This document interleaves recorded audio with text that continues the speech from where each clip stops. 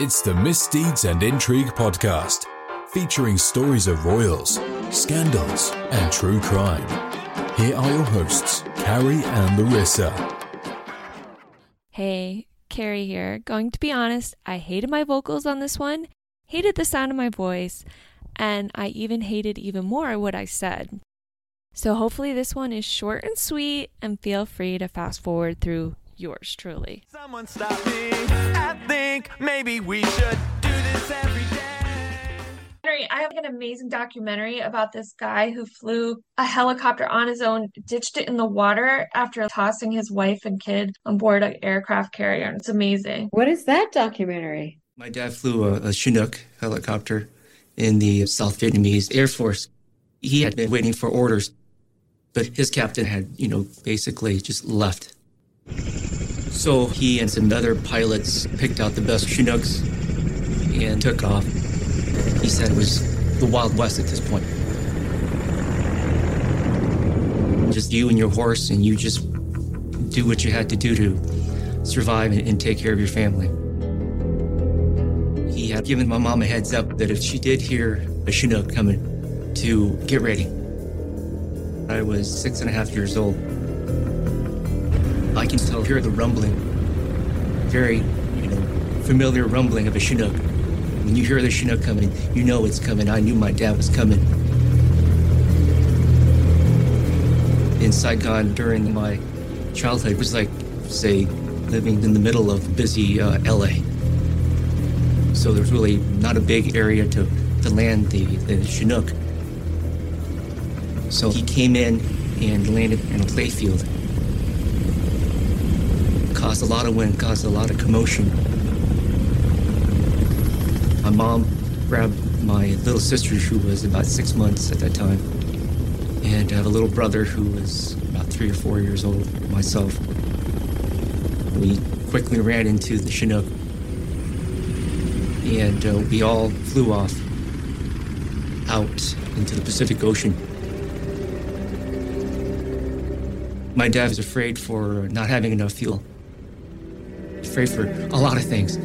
He was just flying blind. And then he saw a ship out there.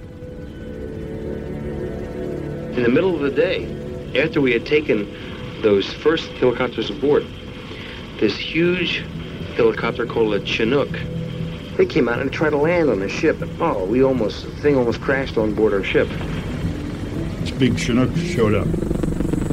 There's no way he can land on Kirk without impacting the ship. He would have killed everybody on this helicopter plus my crew.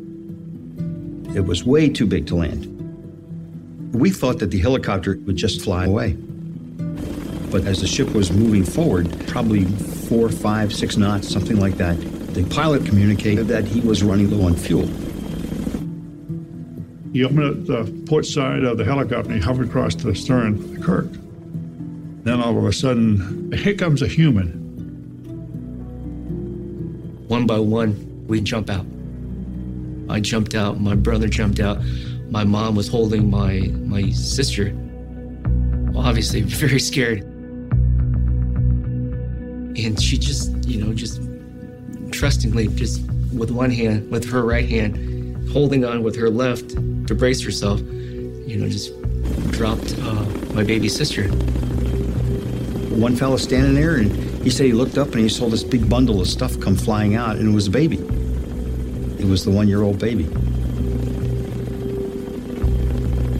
And then the mother jumped out and he caught her too. Then the pilot flew out on our starboard right side.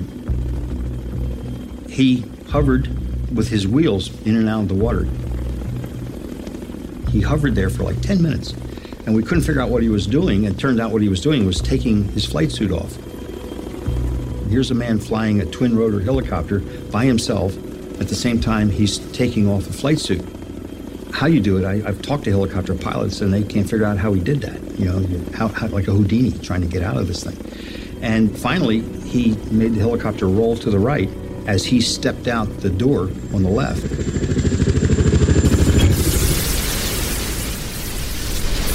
Just thunderous, loud noise. The shrapnel is just blowing up. Suddenly, just quiet. And he pops up, and he's alive. And he swam away. And the helicopter was only about 20 feet from him when it hit the water. It was amazing. We went out, picked him up. He was no worse for the wear. He was a little bit wet. Well, one unfortunate thing is he had some small bars of gold, which was all his worldly possessions, that were in his shirt pocket that sank. So he lost everything. He didn't own a thing but his underwear when he finally came aboard the ship. He was a tremendous pilot. The guy was just so cool and calm. We've so far taken a total of 17 helicopters. We ended up with 157 people aboard the ship. And these Marines, they got left behind and they're trying to get out of the top of this building, and 13 of them were left behind, and all these people were storming the embassy, trying to leave. And the people that helped us got taken to concentration camps. I mean, it was terrible. Last Days in Vietnam, it's on PBS, The American Experience. You've got to watch it and then let me know what you think, because it really, I have a fear of getting left behind by my country. And just being like that happened in Vietnam. Like, do you know when I went over to Croatia and Bosnia, I had nightmares for years after that about, because we would hear the gunshots at night, we'd hear the bombs, and I'd have to sleep on the floor with the mattresses again. I had nightmares that they were going to come to our house in Sterling and my parents were captured. I can't even imagine what a soldier goes through. I cannot even imagine the PTSD that a soldier goes through. Oh, I don't blame you. And I think we have really good ethics with our military, that we never leave a man behind and all that. What was I just watching recently? Oh, I just watched Devotion. It was with Glenn Powell, and it's based upon the true story of one of the first Black pilots and how they were shot down by the Chinese during the Korean War. I think it was the Chinese, because it was right on the border. I think it is Devotion. They had to leave him because they couldn't fly in the dark, and they were saying they think he died soon after. And he's been fighting for years because it's in North Korea. The pilot for years was trying to get his body back. I got to watch that, because my dad worked on in Korea. He was part of the ground crew at one of the Air Force bases, and a pilot made a crash landing and could not get out of his cockpit. And they were trying to pry open the canopy, and my dad watched this guy burn to death. And my dad never forgot that story. He always talked about it. He goes, I wish I could, even before he lost his ability to speak, when his dementia really came in, that was coming up so frequently. Oh my God, I wish I could have saved this guy. I'll never forget what his eyes were like. He watched him literally burn. So that's so, and I mean, our soldiers go through so much PTSD. If you're on the front lines, if you're not on the front lines, I will give it to Harry. If he really did go through that PTSD, shooting 25 people, he should have been in therapy immediately. Yeah.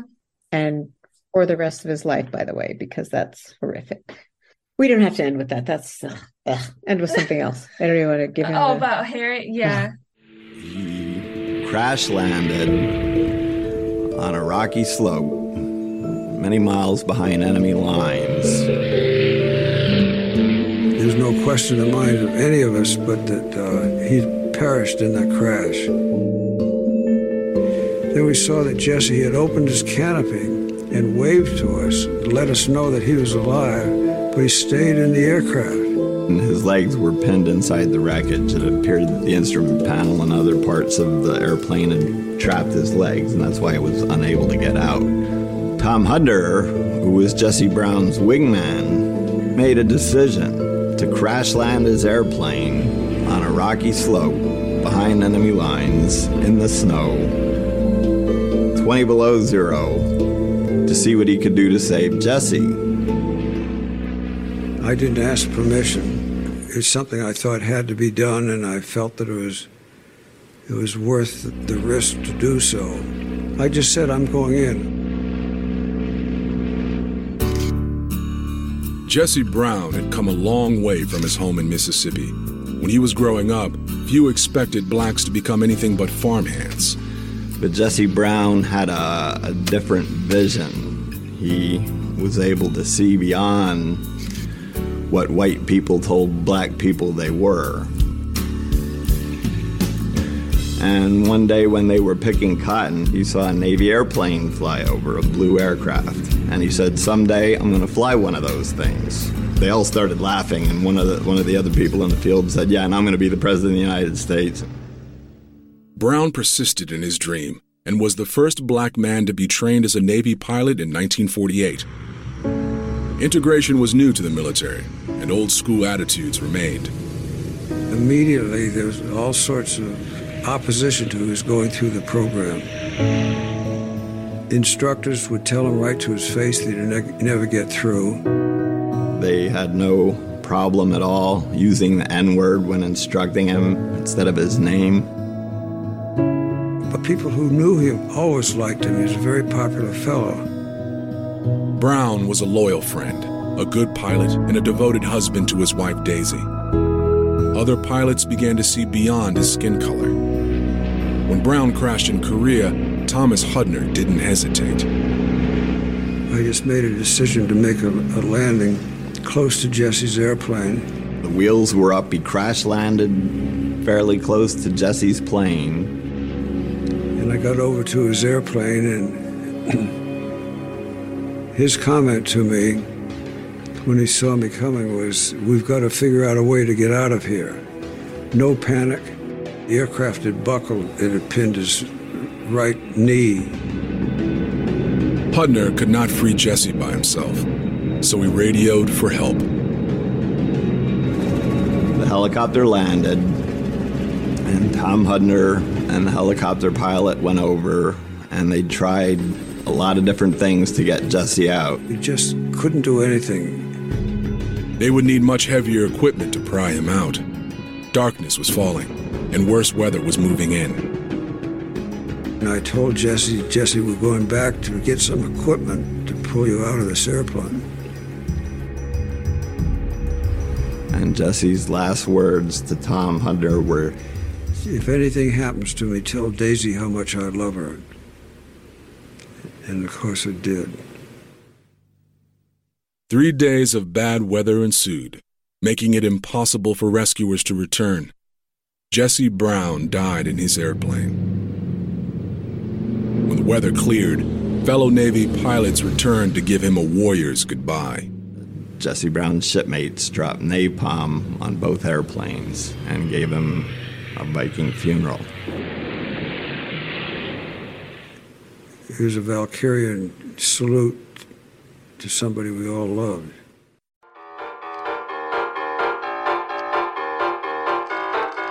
Still too early to go to Tiffany's. I guess the next best thing is a drink.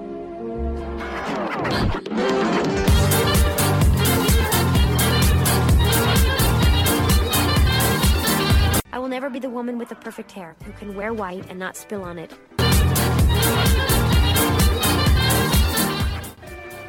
All right, Mr. DeMille, I'm ready for my close-up.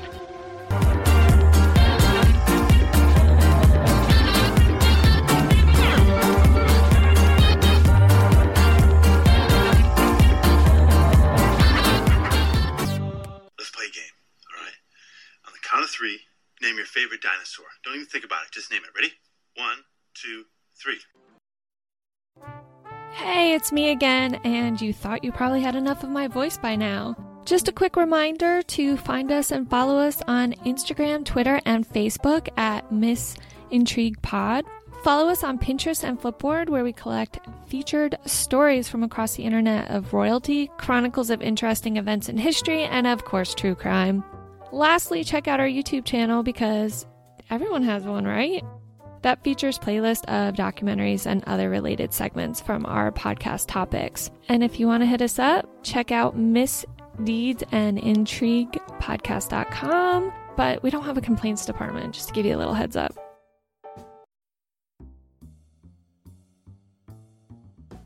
The podcaster or authors assumes no responsibility or liability for any errors or omissions in the content of this podcast.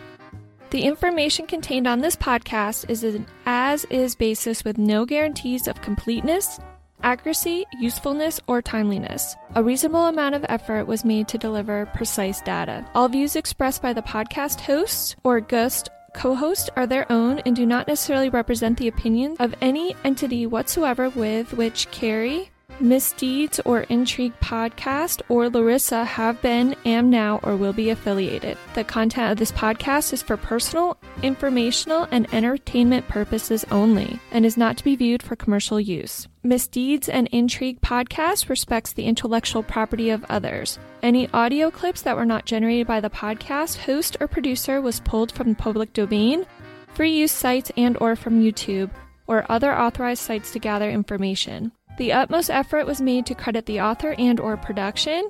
If at any time you feel that copyright was infringed, please email Carrie at misdeedsandintriguepodcast.com and immediate action will be taken to remove the audio clips that were present for entertainment purposes only.